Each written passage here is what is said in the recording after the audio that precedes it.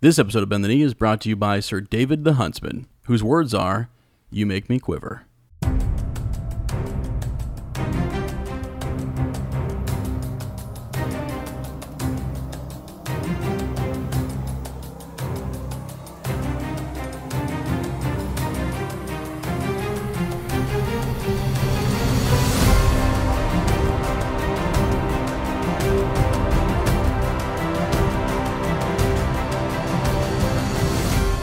Hello and welcome to Bend the Knee, a Song of Ice and Fire podcast. I am Sir Matt, the Bud Knight.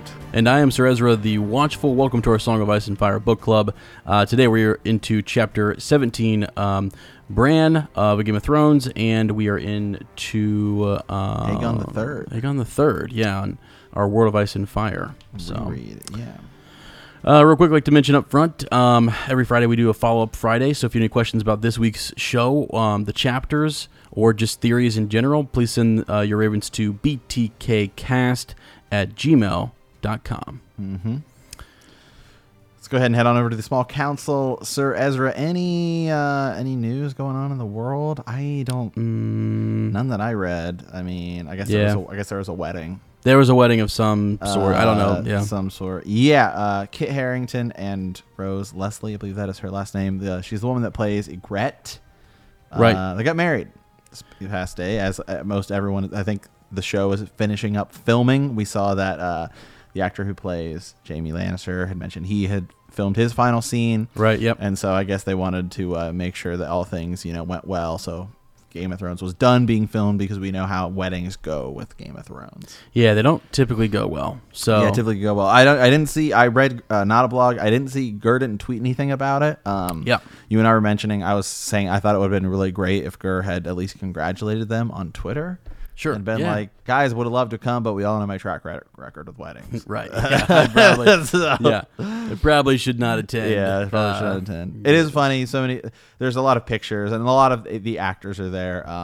Like the guy who plays Davos, and like Sam and Gendry, and there's a picture of I don't know his name, the guy who plays Gendry with Emilia Clarke, Yeah. Daenerys Targaryen, and they're just walking, talking, and people online are tweeting like, "Oh, Gendry, like Daenerys are gonna have something's up." Oh my gosh, like You never know. Yeah, you never know. I mean, could have a scene together. There could have been some secrets shared there at the wedding. Could be. Could have pulled like a. What do we call this one? So you got the red wedding, you got the purple wedding. Yeah, I don't know. This was between Jon Snow and Ygritte, right? Yeah. So I don't know. The northern wedding, grand northern wedding. The Grand Northern Wedding. There you go. Yeah, that's good. That works. Yeah, but it's cool that those two actually got married. In real life, especially when you feel terrible when Ygritte dies. I know. Let's just hope it's better than the Twilight wedding. Kristen Stewart, Robert Pattinson. Oh, 'cause that didn't end well. That did not end well. Yeah, I have a little more faith in Kit Harington here. Yeah, so. me too. So okay, all right. Well, I don't believe there's any other show news or anything else. Yeah, I haven't heard anything myself. I think the only cool piece we had was the whole. We might as well just mention again, if you had forgotten, the Age of Heroes. Right. Piece. Oh yeah, we talked about that last week. Yeah, I know we did. Yeah, I just kind of wanted to say it again. Like it's cool. I'm excited for it. Cool. So yeah, I don't know. There has been no more rumors on it yet, but as it comes, we'll be obviously talking about it a lot. And as we near Fire and Blood, I'm sure we'll slowly get some more stuff on it. Well, and I was hoping too. We're gonna get a lot more stuff, more so for the the next season of Game of Thrones. But if anyone does feel compelled to send us something about the Age of Heroes and the Seven Kingdoms, what it might be like, that'd be cool. We could definitely do something on Follow Up Friday. So yeah, and I guess I guess I have something. So we have gotten some ravens.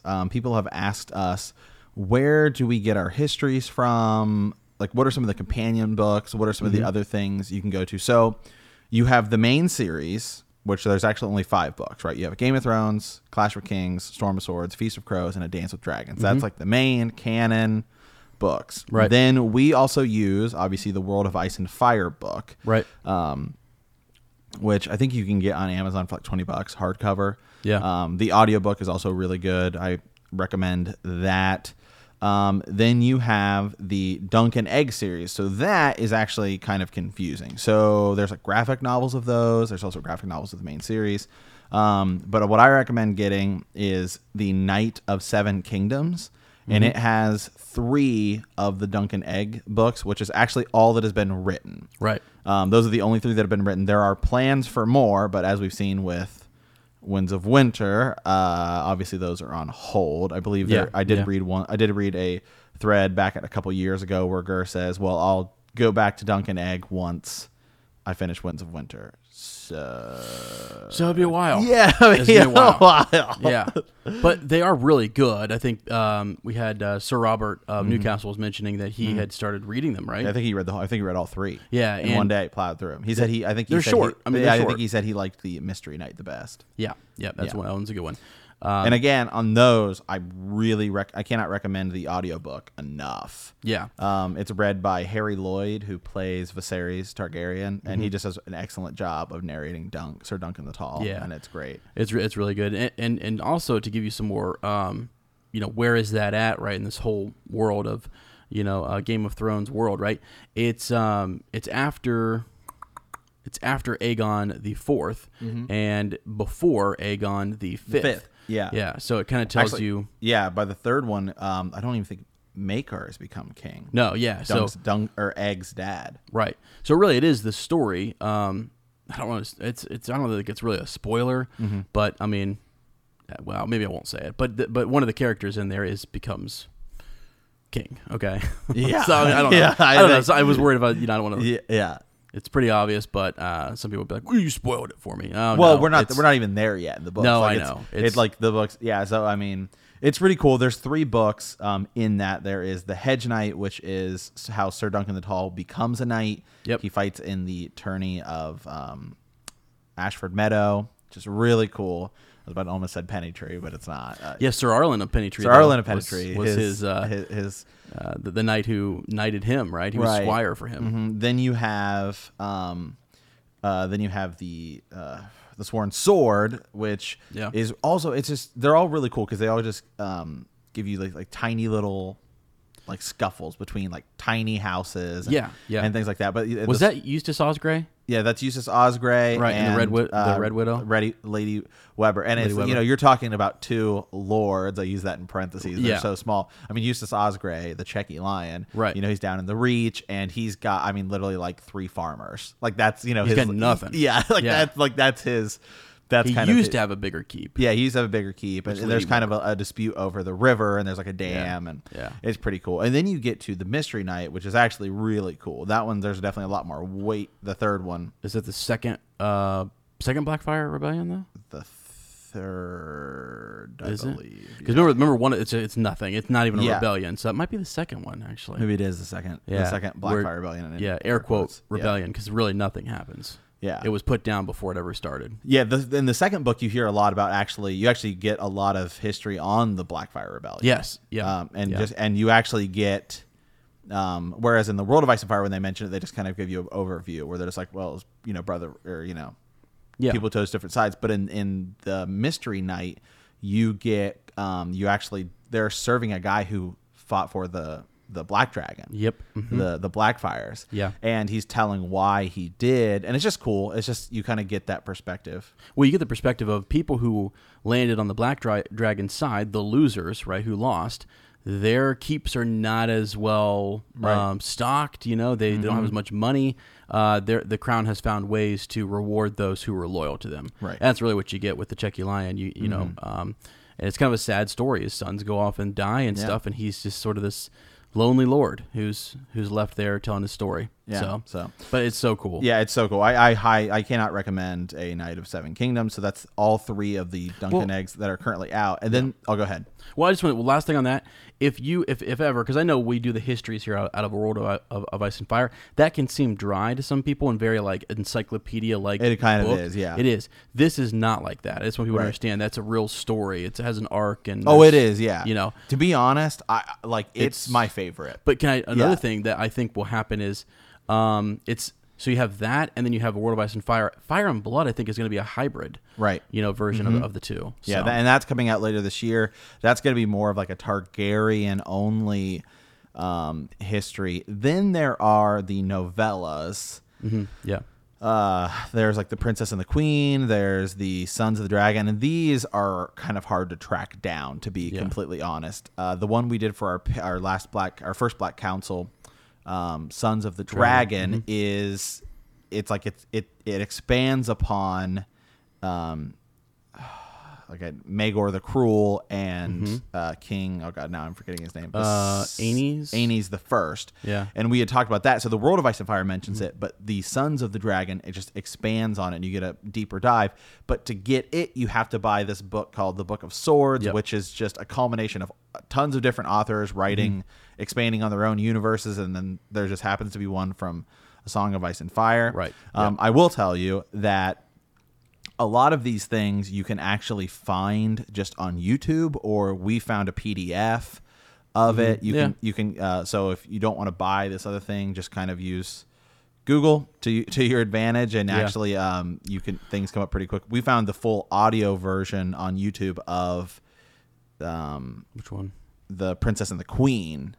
Oh yes. Yeah.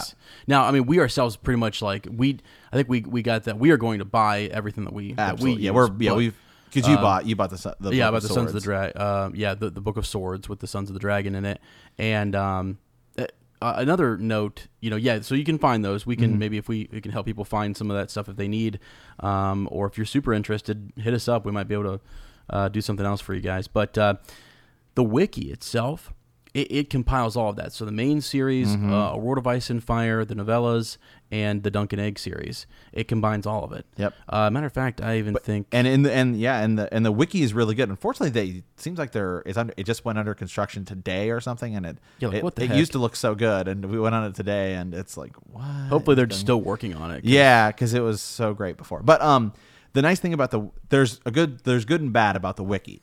The good thing about the wiki is that it does compile a lot of that stuff, and when it gives you notes, like references, it tells you what chapter footnotes. It pulled it from. Yeah, it's great. Now it is a summary though, so sometimes you have to then go actually read that chapter to kind of get the full picture of it. Right. Let me give you an example. Is it okay? Just because I think we've had several people ask. We've had a lot of people. I've noticed in the past couple of weeks, a lot of people have been asking, "Where do you guys get all this extra stuff at?" So, and we're more of explainers. We like to explain stuff, give you an overview, make sure it makes sense. We're not trying to impress anybody with our knowledge of the world. But it's a commentary. It's a group. It's all about the community and stuff for us. So, and Sarah and I are both pretty fine with saying, "I don't know that yet. I'll check into it." Yeah. Yeah, absolutely. There's so much content. Yeah, and you guys, you have no idea how much your input on the, people who message us. We have messages out the wazoo. Oh my Ravens. God. It's crazy, and all that stuff adds to the show. It gets on the show. We try to credit you when you provide a theory or a thought for sure. But for example, today Aegon the Third is our Maester study. So I'll let Sir Matt kind of prep and get us ready for this, and I'll tell you guys on the wiki page. When I pull up Aegon the Third Targaryen, if you scroll to the very bottom, you'll see the references. Right, here's everything that they used to build the wiki page for Aegon the Third. The first thing is the Hedge Knight. Yeah. Okay. First thing, Hedge Knight. Number 2, World of Ice and Fire, Targaryen Kings, Aegon the Second. World of Ice and Fire, Targaryen Kings, Aegon the Third. World of Ice and Fire, Targaryen Kings, Viserys the Second. The Rogue Prince, which we didn't even mention. That's another novella. Yeah. Yeah, which has in it, the one that we had just mentioned there. Right. Let's see. World of Ice and Fire, World of Ice and Fire. Game of Thrones Appendix. Okay. Princess and the Queen. So spake Martin, which is something we're trying to track down, which is all of his different things that he spoke and stuff that he has his commentary on the book series himself. And then it gets into a Game of Thrones chapter 23, A Feast of Crows chapter 45. Yeah, because these guys will be mentioned. Yes. And there's one, and I had actually gotten to it the other day, where and where is it? It's down here on the page. It must be A Storm of Swords. It's like after King Joffrey Baratheon had ended his betrothal to Sansa Stark, become engaged to Marjorie, he informed Sansa that he can sleep with whoever he wants to. He tells her that one of the Aegons had a lot of whores, but fails to remember which Aegon it was. He says it's Aegon III, which is actually incorrect. Right. I Yeah. think Tyrion like Corrects him. correct, or he doesn't correct him, but he has an inner monologue. Oh, and about it. I can't remember if it's the Sansa chapter. I think it's actually Tyrion's wedding, but whose point of view it is. But regardless, so stuff like that too. It references because there will be one lines about them in the main books and stuff like that. So you really kind of have to pull from all over the place. There's other companion books as well. Sir Ezra, you bought a while back the maps of Ice, an Atlas of Ice and Fire, which is really cool. The Atlas of Ice and Fire, which gives you. I mean, for me, I'm a visual person sometimes as well, and I need to see it, and I need to see where it's at and make connections to people. And I'll you understand the directions too in which the battles take place and where they have to traverse, and it's good to kind of get that. There's the app of Ice and Fire, which is really oh my god, good. I almost forgot about that. Yeah, the official World of Ice and Fire, Song of Ice and Fire app.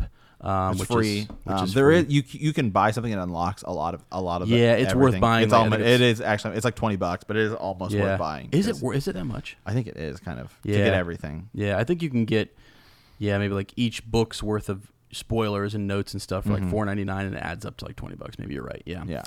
So, anyways, but there's a lot of stuff, and I mean, it's it's good questions. People were asking, where do you guys get all this stuff? Because we want to go read it ourselves. We love that because what it does is when you read it, and then if we don't read every verbatim line or passage from World of Ice and Fire. So if we miss something, we want you to hit us up and say, hey, I thought that was significant. You guys didn't talk about it. Can we talk about it next episode? Right. Absolutely. That's and then what of we course wanna do. there's also the show. Oh, and then the show. Yeah. The extended features on it. So, the show is kind of its own thing, separate right? thing, yeah. We obviously pull from it for theory, speculation, expanded stuff. Right. We look at interpretations. Right, interpretations. But in the show, in the extended features, they have characters from the show reading the histories, and sometimes it actually is almost just straight out of like a World of Ice and Fire. But that stuff, if you really listen to it and read it, it is actually much more canon of the books, and they're super cool, and you get like kind of their perspective on some of the histories. For example, we watched the one of Jaime Lannister, and he's reading about the Kingsguard and what all happened and stuff like that. But there are sometimes I've noticed in those histories they actually kind of contradict the show. And because in the show they may say something is slightly different, and it is actually almost more book oriented, yeah, for sure. So there's that as well. There's a lot, but I would say that those are really the main. I would say Dunk and Egg series, World of Ice and Fire, and you're pretty much good to go. Good. Yeah, you're good. The novellas give you a little extra tidbits of information, but it can be they're hard to track down. Yeah, and really it's not as significant. Right. The details. I mean, if you're doing theory based stuff in the histories and looking at why, like, okay, the example of who killed Maegor. Right. You know what I mean? You would look at the Sons of the Dragon for a lot more evidence to say as to which one of his wives it could have been, or who could it have been that killed him. Was it just the Iron Throne itself? Or did he kill himself? Type of thing. So if you want to speculate on that type of stuff, that's why Sir Matt and I, go to those novellas. Yep. So all right. Well, I hope that answers some people's questions, because I just feel like we've gotten like 4 or 5 of those in the past couple of weeks, which is great. And so hopefully that expands on that. So, all right. Well, let's go ahead, Sir Ezra, and dive into our Maester's study. This week we are on Aegon the Third, otherwise known as, I believe he's called Aegon the. He's called the Unlucky at one point. Yeah, the Aegon the Unlucky. Yeah. And something I'll mention here too, we're not going to spend a lot of time on Aegon III. I myself did not actually dig into this as well as I would have liked, but it's because we spent so much time on Dance of Dragons, and I'm still on Dance of Dragons in my mind, getting ready for our Patreon exclusive series. Right. So, and to be fair, Aegon III is actually kind of, I guess I would almost call him a placeholder. Yeah. Not really a lot kind of happens under his reign. Now his kids, that's a different story. Sure. Yeah. For sure. I'm to be quite blunt, really, I would say the biggest thing that happens under Aegon III, I mean, we're going to dive into it here a little bit more, but I would say the biggest thing that happens under him is the fact that he's known as the Dragon's Bane, because the dragons end. Yeah. Under his reign, all the dragons Die out. and it's and he himself is not fond of dragons because if you remember, his mother was eaten by a dragon, right? Like right before his eyes, and that's kind of how. By Sunfire, right? The dragon Sunfire. Yeah, so I'll go ahead and start reading some of the passage here. This is gonna be kind of a lengthy passage, and I think this will kind of expand on just about everything here. Okay. When Aegon the Younger came to the Iron Throne in 131 AC as Aegon III, after the death of his uncle Aegon II, the realm may well have thought that its troubles were done. Aegon III's supporters had defeated the last of Aegon II's host at the Battle of the King's Road and had full control of King's Landing. The Valyrian fleet once more served the Iron Throne, and the Sea Snake would surely help to guide the young king. But these hopes were built on sand, and this period was soon known as the False Dawn. Aegon II had sent men across the narrow sea in search of sellswords, and none knew when or if those would return to avenge their king. In the west, the Red Kraken and his reavers ravished Fair Isle and the western coast, and a terrible hard winter, first declared by the conclave in Old Town in 130 AC on Maiden's Day, had taken a firm grip on the realm and would last for 6 cruel years. Now, I will say, I think this is the first time since Aegon's conquest that we have heard of winter coming. Yeah. I think so too, because remember, their seasons are different. You could have a spring or a summer last for 5 to 10 years. Yeah. You know, so this was a significant winter enough so that they mentioned it in a World. Yeah, this is the. I mean, I would imagine that they've had winters, but this is just the first one I specifically noticed them talking about. Mm-hmm. Nowhere in the Seven Kingdoms did the winter matter more than in the north, and the fear of such a winter had driven the winter wolves to gather beneath the banner of Lord Roderick Dustin and die fighting for Queen Rhaenyra. But behind them came a greater army of childless and homeless men, unwed men, old men, and younger sons under the banner of Lord Cregan Stark. They had come for war, for adventure and plunder, and for a glorious death to spare their kin beyond the neck one more mouth to feed. Now, you remember, Lord Cregan Stark, we talked about this last week, was marching a big army south while the Dance of Dragons was finishing, and the Dance of Dragons finished before he got south. So he still comes, and he's got this big army. Yeah. So the poisoning of King Aegon II had denied them that chance. Lord Stark still marched his army into King's Landing, but to a much different outcome. He had planned to punish Storm's End, Old Town, and Casterly Rock for having supported the king.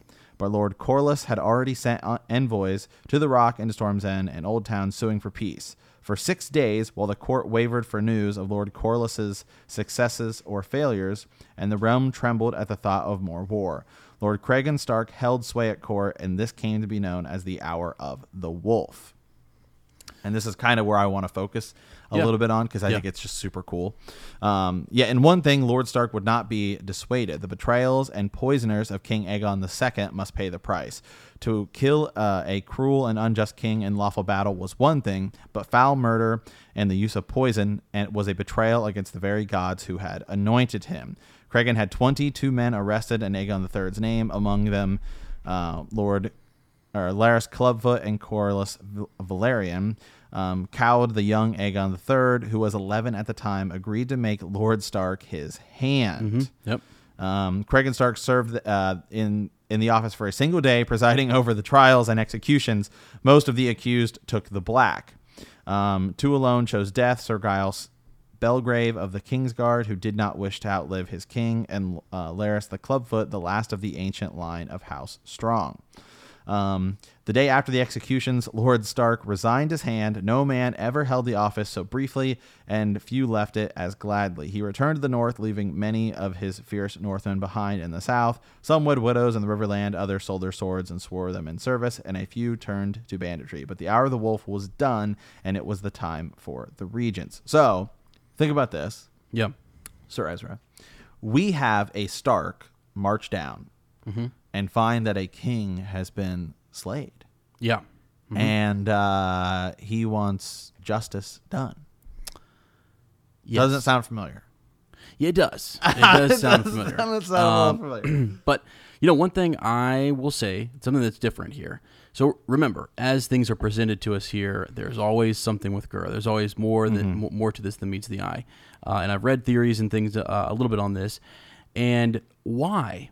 you know, so yes, oh gosh, Cregan Stark had declared for the blacks. So we talked about the blacks and the greens last week. Now, Aegon the Third technically Aegon the Younger is a black. Aegon the Third. Aegon the Second before him was a green. So Aegon the Third, as we know, Aegon the Second is poisoned, and that's what Cregan did not like, and so he came down and he wanted to kind of sort this whole bit out, right? So I look at this a couple different ways, and I was going to pose a question. Did he come down? Were they still allied to the blacks as they came down? Because they kind of take their time. Queen Rhaenyra was dead. Right. So I almost wonder if it was coming down, and on the way down, they say, maybe we support the Greens. Yeah. And let's just get this over with. People, as you see here, the kingdom was done with fighting. I almost wonder if they didn't kind of want to just end this, and maybe they had secretly supported Aegon the Second, and as they get down there, he's poisoned and killed. Right. So two theories here. Maybe he comes down and he's just in his wrath just says that was dishonorable, that he didn't like that, etc., and just says I'm going to kill these people, and he sits in judgment. They go either to the wall or they're killed or what have you. So there's one theory. He's just mad that they killed maybe a king that he wanted to support. The other idea is that perhaps he was the one who ordered the poisoning. Yeah. And he came down to make sure that everyone, fell in line and that no one who knew the secrets could tattle on Lord Stark from the north. Yeah. So just a couple thoughts. Yeah, I mean, right here, although this is from the wiki, although Lord Cregan had been one of the blacks in opposition to Aegon II and the Greens, the vengeful lord sought justice for the poison king. Yeah. Yeah. There's also that kind of northern. And that's what I'm saying. It could be two. It could be two. It just that it could be that he was still loyal to the blacks, but just thought that was a dishonorable thing to do. But I always try to look at it from I'm Sir Ezra the Watchful, man. I'm trying to look for different angles. Reader between the lines. And just there's another angle there. So I kind of tend to believe because we always think good of the Starks, and we always think it's the honorable good thing to do. So.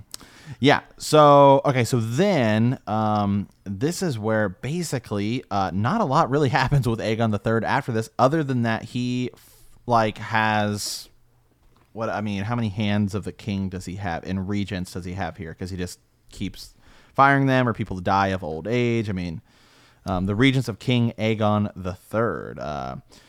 Lady Jane Eyre, the Maiden of the Vale, died of illness in 134. Lord Corlys Valerian died of old age in 132. Winter fever. Winter's going on here, so a lot of people die. This kind of reminds me actually of, kind of reference it again, the Sworn Sword, where when you read Dunk and Egg, the Hedge Knight, the first one, you're like, wow, there's a lot of Targaryens alive, and then spring sickness comes, and the next thing you know.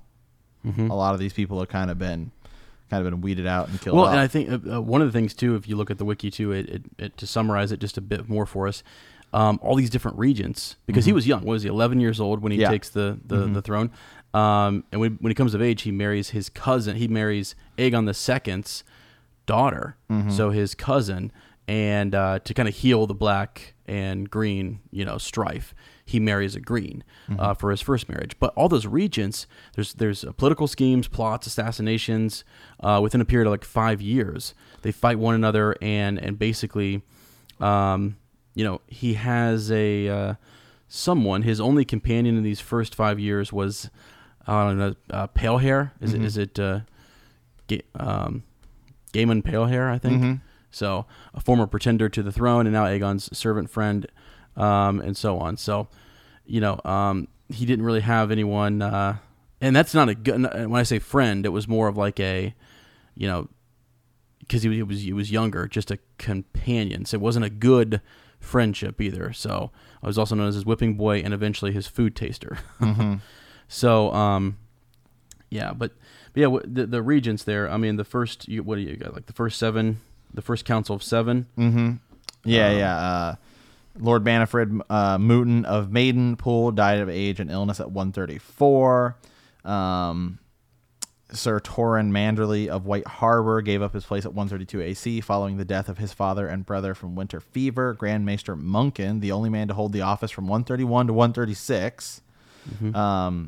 and then that just literally says the rest and kind of lists some, some people there. Yeah. Yeah. So he had a lot of different, because you had the regents who were just in control, and then you have his small council, which is because he's really young when he comes in, and he actually ends up ruling for quite a bit of time. I think he's 37 when he dies, so he's 11 to 37, so he rules for quite a bit of time. Yeah, it's like 131 AC to 157 AC. And he's also kind of pushed around by his regents and things like that, right here. And all this, Aegon III, too young to rule, was but a pawn. He was a melancholy youth and sullen, interested in very little. He always wore black and might go days without speaking a word to anyone. His only companion in these first years was, as you said, Gaiman Pelahar, the boy pretender, now his servant and friend. After Lord Pete came to power, Gaiman Pelahar was given a new role as the king's whipping boy to suffer punishment that could not be meted out against the royal person. Later, Gaiman Pelahar died in attempted poisoning the king and his young, beautiful Queen Daenerys Valerian. And then it actually takes Aegon quite a bit of time to even sleep with Daenerys, because I think really they don't affected him. That the poisoning of his friend, didn't it? Well, that and they don't actually say it. It doesn't seem like, but I think he's like emotionally and mentally scarred. Probably from seeing his mother being eaten by the Dance of Dragons. Yeah. And I'm not so sure how happy his first marriage there was to Ygritte, but he does his duty type of thing, and is kind of controlled, by others. So yeah. So then, I'll skip ahead here a little bit. It was a broken reign that followed. So this is when Aegon's actually, Aegon is king. I'll go back here for a second. The time of the regency finally ended on the 16th name day of the king, when he entered the small council chamber, dismissed his regents, and relieved his then hand, Lord Manderley, of his office, which we mentioned earlier. It was a broken reign that followed, for Aegon himself was broken. He was melancholy to the end of his days, found pleasure in almost nothing, and locked himself in his chamber to brood for days on end. He likewise came to dislike being touched, even by the hand of his beautiful queen. Even after she had flowered, he was long in calling her to his bed. Ultimately, their marriage was blessed with 2 sons and 3 daughters. The eldest, Darren, was named the Prince of Dragonstone and heir apparent. Then he strove to give the realm peace and plenty in the wake of the dance. Aegon III proved unwilling to court his own people or his lords.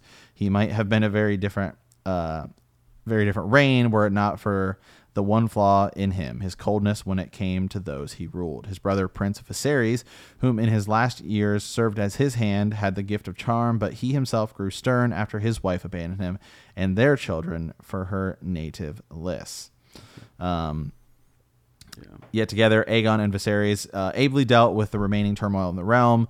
Then it goes on kind of to a minor incident. Right. Yeah. That's not that important. Yeah, and then that's kind of the end of the chapter, really. There were 4 dragons still living at the start of his reign: Silverwing, Mourning, Sheep Stealer, and the Cannibal. Yet Aegon III will always be remembered as the Dragonsbane, for the last Targaryen dragon died during the reign in 153 AC. The reign of the Broken King, also known as Aegon the Unlucky, ended with the king's death at 36 years of age from consumption.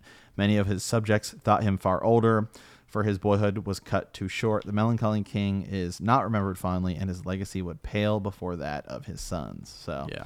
So it's interesting because you have Jaehaerys. You have Jaehaerys, and it's just the way that it's kind of written. Yeah.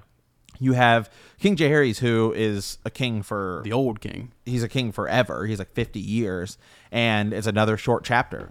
I'm sure tons of things happened. In those 55 years he was king, in those 55 years. And this may come down to,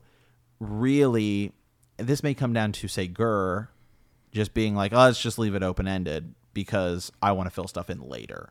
Yeah, and it also, you do need times, too, I think, where it's like, my gosh, you look at all the different kings here. If all of them have, like, some epic, you need times of peace and you need times of war, right, and things like that to just the way, it's actually the way and ebb and flow of the world, really. Right, yeah. And he tries to really reflect what's happening. And if you look at our world, we have plenty of placeholder leaders. You know what I mean? Like for example, you just look at I can reference United States presidents. I mean, Gerald Ford, kind of a placeholder. He pardoned Richard Nixon, and then like, what did he do? Not a whole lot. Like, it just happens, you know. Like, just happens, you know. You just kind of have placeholder guys, and that, you know, that's okay. Yeah. Yep. But as we'll get into next week, you can start getting to Darren the First. Yeah. And then Baelor the First, and things start heating up. And some cool, interesting things happen there, for sure. So, okay, that was the Maester study, a little shorter this week. And again, one more plug for Dance of Dragons. In July, Sir Matt and I will be going through that in depth with the novella, The Princess and the Queen.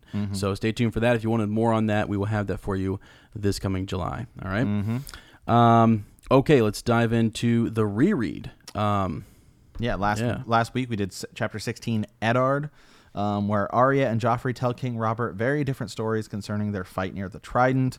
When Sansa claims she does not remember, Queen Cersei demands the death of the direwolf. With Nymeria gone, Lady is sentenced to death instead. So following up, this week we're back to Bran. Chapter 17. While in his coma, Bran dreams of following and of a crow teaching him to fly. He then wakes to find himself crippled and decides to name his direwolf Summer. Yeah. This week there's not really thirds or parts. It's all kind of, it's, for starters, it's a shorter chapter. I think it's a handful of pages, and it's really one event. Well, I guess you could argue it's two events. It's the dream, and then he wakes up, and it's like a paragraph. Yeah. But it's we're gonna get down some deep rabbit holes here. Sir Ezra's get ready. Get ready, guys. Because, you know, we talked about it in Follow-Up Friday, the Three-Eyed Crow, and I told you I'd do some more digging and some research, and I'm not done with that. I'm never done. This reference is my favorite character, Blood Raven. A lot will be referenced here. So we're going to talk more about it. I did some digging on warging, green dreams, green sight, skin changers, and all that good stuff. So I think I'll kind of talk about that. Maybe towards the end of the chapter, we can talk just basically what happens here, the bare bones of it, and then get into the rabbit holes. Let's just kind of get into that first. So I just have a couple of lines here. So basically, Bran, it seemed as though he had been falling for years. Fly, a voice whispered in the darkness, but Bran did not know how to fly, so all he could do was fall. And Bran is kind of having some visions, remembering some things, seeing some things, which is interesting here. Just some lines I have kind of pulled from this chapter. Even your dreams, you could not fall forever. He would wake up the instant before he hit the ground, he knew. You always wake up the instant before you hit the ground. And if you don't, the voice asked. And then some other things here. I'll wake up when I hit the ground, Bran told the bird, who he now realizes the voice is a bird. You'll die when you hit the ground, the crow said. It went back to eating corn. Some other ones here. You have wings, Bran pointed out. Maybe you do. Bran felt along his shoulders, groping for feathers. The crow took to the air, cawing. Not that it shrieked at him. Forget that. You do not need it now. Put it aside. Put it away. It landed on Bran's shoulder and pecked at him. The shining golden face was gone. Yeah, and so do you have more? Or I do. Yeah, just a couple other lines I picked out of here. Cool. Every flight begins with a fall. The crow said, "Look down. I'm afraid. Look down." Bran looked down and felt his insides turn to water. The ground was rushing up at him now. The whole world was spread out below him, a tapestry of white, brown, and green. He could see everything so clearly for a moment that he forgot to be afraid. He could see the whole realm and everyone in it. And this is where I think you get to the real meat and potatoes of the chapter. Where it talks about he sees Winterfell, he sees his brother Robb, he sees Hodor. He looks east, he sees a galley racing across the waters of the Bight. He sees his mother sitting alone in a cabin looking at a bloodstained knife on the table in front of her. And so he's kind of seeing things so far, Sir Ezra, that are happening currently or have just happened. Yep. The way the chapters are told, it's around about the same time. Everything's about the same time. But then when we get to what I think is kind of the first, the first kind of future vision here. Yeah. Yep. So here we go. He looked south and saw the green rush of the trident. He saw his father pleading with the king, his face etched with grief. He saw Sansa crying herself to sleep at night, and then he saw Arya watching in silence and holding her secrets hard in her heart. There were shadows all around them. One shadow was dark as ash, with the terrible face of a hound. Another was armored like the sun, golden and beautiful. Over them both loomed a giant in armor made of stone. But when he opened his visor, there was nothing inside but darkness and thick black blood. Then goes on to say, he lifted his eyes and saw clear across the narrow sea for the free cities, the green Dothraki Sea and beyond, to face Dothrak, under its mountains to the fabled land of the Jade Sea, Asshai by the shadow, where dragons stirred beneath the sunrise. Then he looks north and he sees Jon's face becoming more pale and hard. Yep.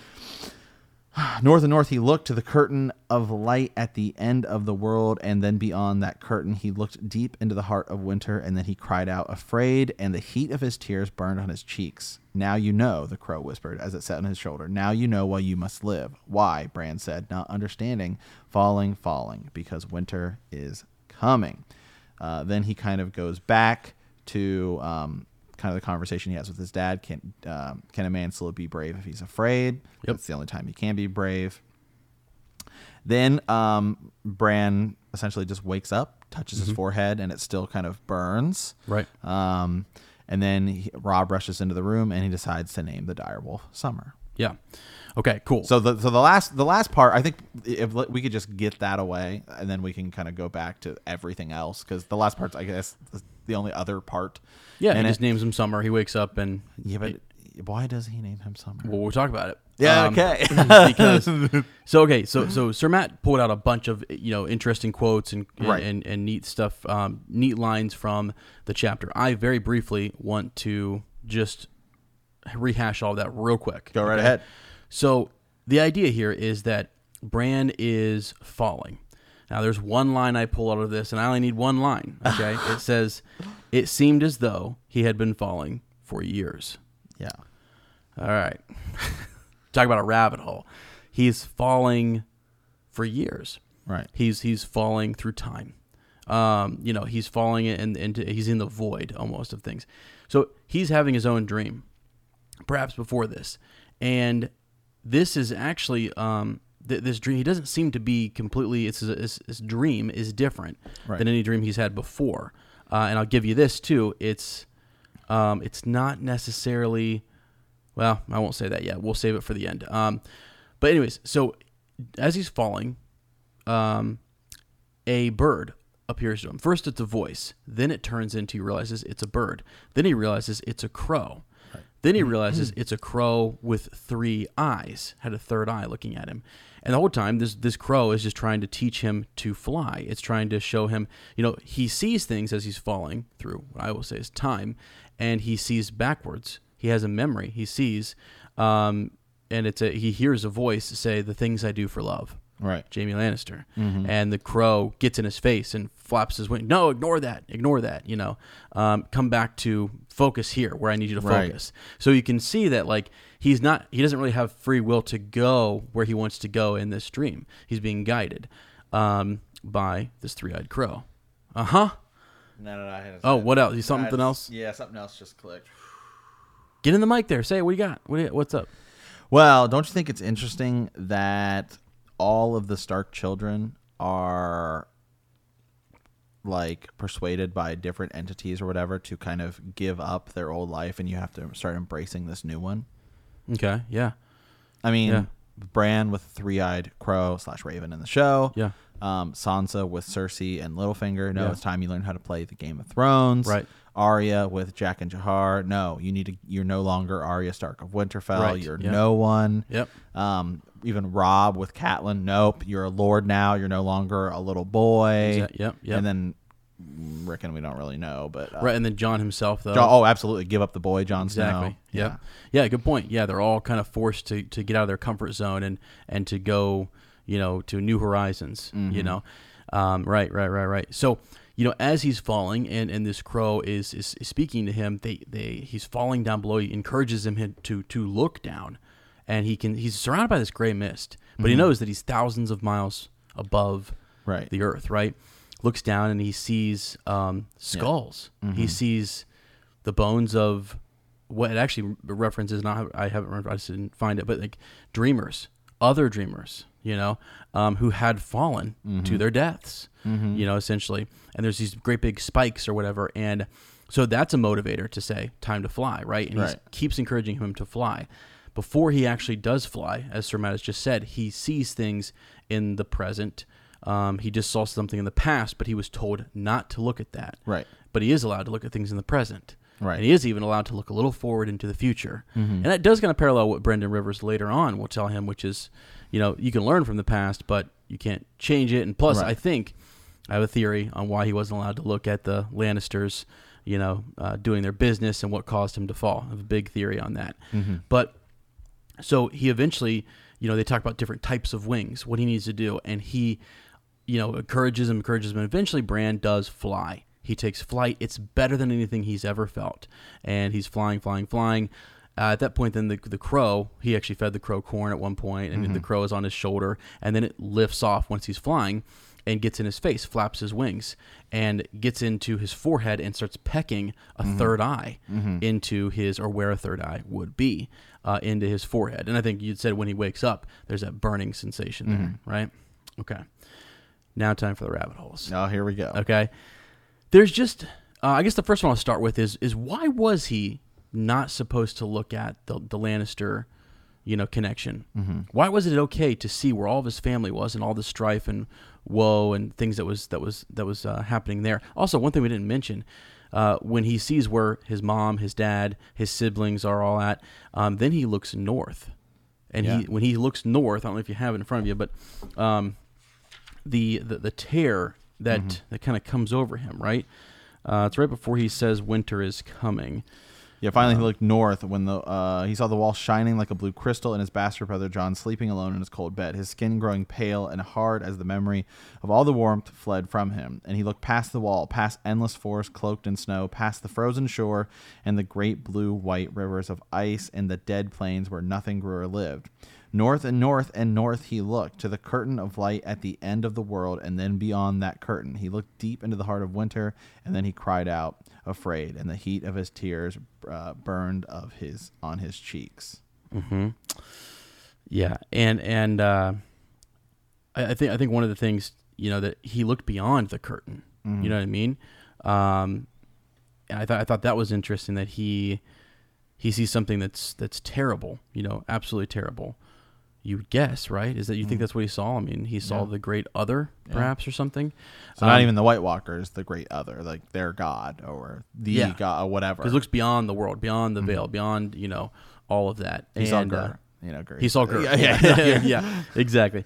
But okay, so I think the crow, though, is persuading him, if he dwells on what happened to him, what caused him to be a cripple, right? Then that is going to hinder him and keep him to the ground. He won't be able to take flight if that's all he looks at and sees is the past and dwells on what. So this is kind of a good thing, right? I mean, the crow's in that regard trying to say, look at what else is happening and focus on that. Because if you just focus on the woe is me, here I am, and he learns how that happens, it could consume him. He could start to think about plotting something against the Lannisters and all this stuff, but he has a greater calling. Right. So I kind of think would you agree or? No, absolutely. Yeah. Okay. And so he's, when he looks and he finally sees north beyond north, and he sees this enemy or whatever, the crow says to him, this is why you need to live, because winter is coming. Now, what does that mean, though, Sir Matt? Does that mean that he needs to live to face this thing that's coming or to serve this thing that's coming? What is the crow trying to say there? Winter is coming has always been like sort of I think when the Starks say it, it's be ready, be prepared because winter is coming. Does that mean be prepared to defend yourself because winter is coming, or be prepared because winter is coming and we need to be ready to join forces with winter? You know what I'm saying? They leave it kind of, I think they do. No, you're right. They do. Yeah. And that's the thing is we had mentioned this the other day where what if winter is coming means like, winter is coming. Like, it's a rally cry. It's a, Right. Yeah. So, anyways, he's told to fly.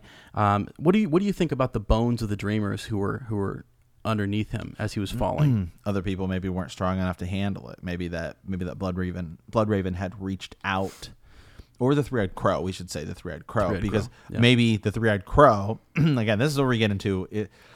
The three-eyed crow, I think, is more of like an entity, like a god or an aspect of a god. And it just happened to get Bloodraven when he was there. So I believe that there was clearly probably one before him, maybe someone else. And then it pulled Bloodraven in because it realized, Bloodraven is someone who is strong enough, Brendan Rivers, is strong enough to handle the mantle now. And now, maybe Bloodraven reached out to Rhaegar. Yeah, yeah. And then, it's possible. I don't know. And then he sees Bran and he realizes Bran is strong enough because we know Bran later on is a warg, has green dreams, and all. There's a big separation of warging and green dreams and shapeshifters. And, right. And so let's get into that for a little bit, because the World of Ice and Fire official app actually says this: Brendan Rivers awaits the birth of Bran Stark, another green seer, who will be needed in a time when the fate of the world and all who live in it are in danger. And that's pulled from the World of Ice and Fire app. So it's not the wiki or anything else like that. So I just thought that was kind of interesting. Let's see. Some more stuff about skin changers. So let's go down here for a little bit. I have a doc that I'm kind of using here that I created. So we have the difference between skin changers, wargs, and opening your third eye. Okay? So this dream was about Bran opening his third eye. I think before he falls and before he is, hurt and crippled, I think all of the Stark children are wargs. And I think they all they come to it later. Jon, it takes a while, and I think they say Sansa never had really the chance because Lady was, killed to have wolf dreams, right? But Arya clearly has them. Robb does too. Even Catelyn notices that, we should keep our direwolves close to us. And Ned does too. Ned realizes what a terrible mistake he made by killing Lady later. Yeah. And it's very important that they're there. Now, so let's start with wargs first, because Bran is a warg before he is anything else. He's born that way, I think. So this is a good place to start. But let's see here. So Bran enters his dreams using... where's the bit about not all wargs are... hold on one second here, guys. Here we go. Other beasts. Okay, all wargs are skin changers, but not all skin changers are wargs. Okay, so skin changers... Another thing here real quick. Yeah. This is from the wiki. It is unknown if skin changers are synonymous with or different from shape changers. Yeah. Just so... There's another thing. Yeah. Yes. So now...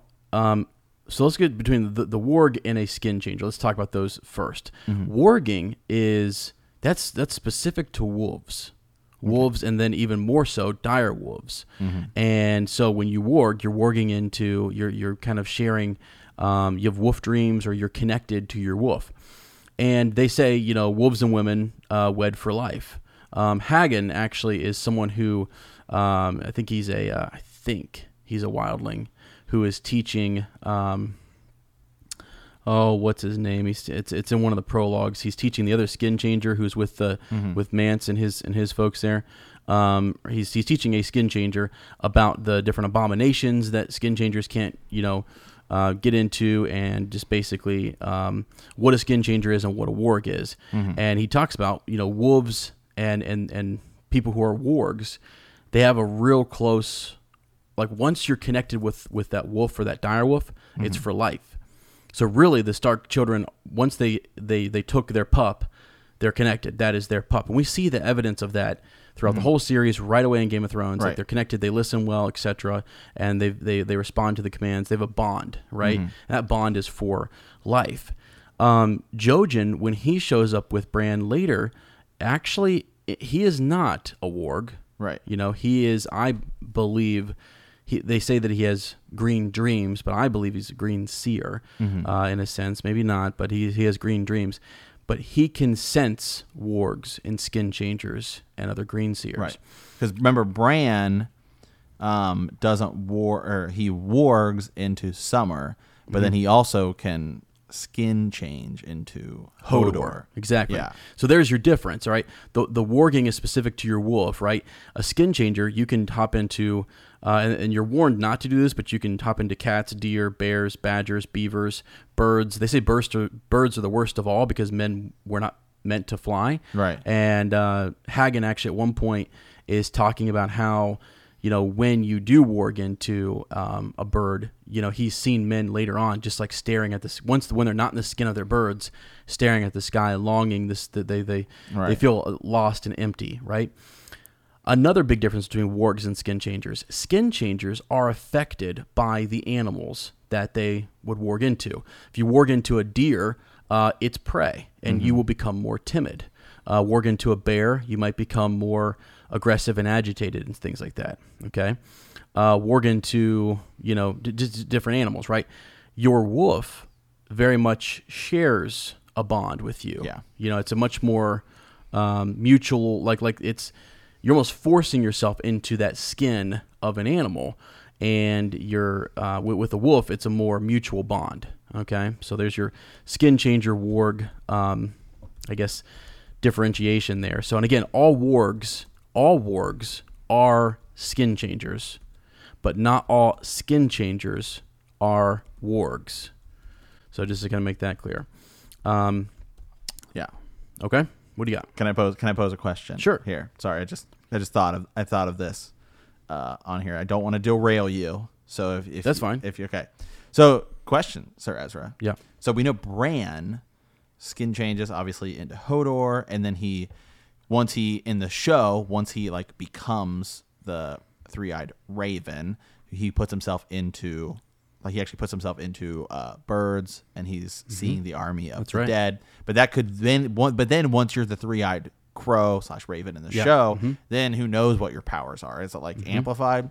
So is it possible that Bran is the third head of the dragon? Because there's two dragons, and we assume maybe Daenerys is on Drogon, and Jon is, what's the other one that Jon would be riding? One of her other dragons. That's like whatever the other dragon is. That's left. And then Bran could put himself into Valerian, the one that was taken.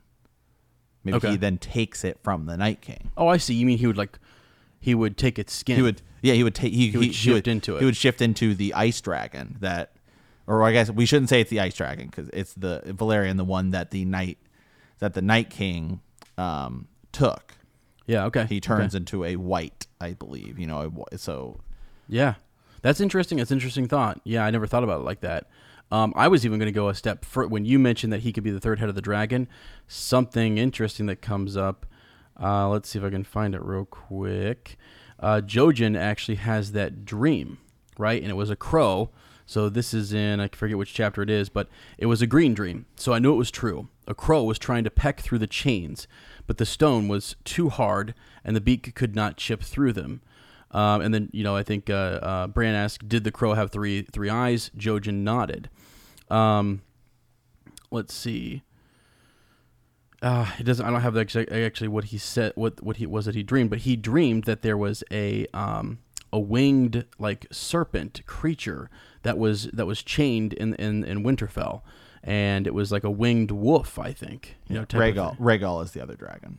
Okay, Daenerys gotcha. is the other dragon. Sorry, yeah. Gotcha. So anyways, I thought that was kind of neat, and that he actually goes there because of his green dream has something to do with like a winged creature down in the crypts, which Summer and Shaggy Dog actually kind of encounter. Bran sees it through their eyes. So there's that. Now back to just real quick, back to skin changers and wargs. I have a neat little number here for you. I think it's said by, I'm not sure exactly who says it, but 1 in 1,000 are born skin changers. One in 1,000, right? And 1 out of those 1,000 skin changers are green seers. And green seers, I think Sir Matt and I had talked a lot about it with the Children of the Forest. who are the green seers? Like what is with the green seers? How do they choose this one or that one? And in A Dance with Dragons, I think it's Bran 3. I think this is Brendan Rivers is talking about the other children who are therein tied to the werewoods. He says, those you call the children of the forest have eyes as gold as the sun. But once in a great while, one is born amongst them with eyes as red as blood, or green as the moss on a tree, or as green as the moss on a tree in the heart of the forest. By these signs do the gods mark those that have been chosen to receive the gift. The chosen ones are not robust, and their quick years upon this earth are few, for every song must have its balance. But once inside the wood, they linger long indeed. And so the werewood that we see that's kind of preserving Brendan Rivers, is also, if you look at that chapter, preserving other green seers who are children born. And their children, their green seers were marked by red and green, moss green eyes. So think about it for a second. What color were Brendan Rivers' eyes? Red. Okay, so he's kind of this owl. Well, his eye. His eye. Yeah. Yeah, right? He's kind of albino, right? Has that red eye. Right. Like Ghost. Like Ghost, yes.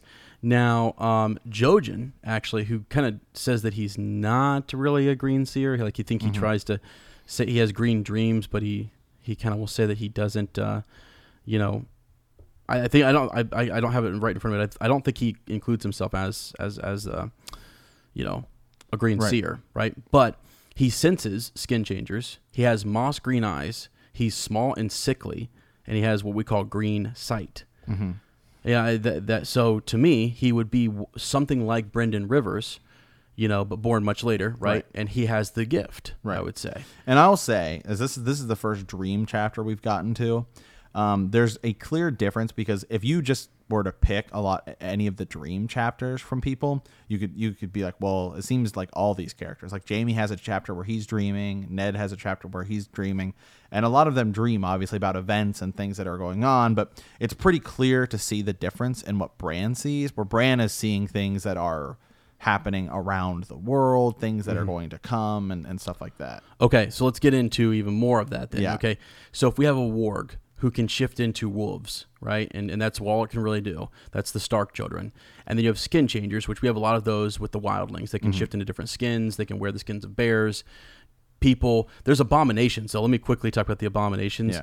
Yeah. For skin changers, to eat to eat human meat was an abomination. To mate as a wolf with a wolf was an abomination. And to seize the skin of another man was the worst abomination of all.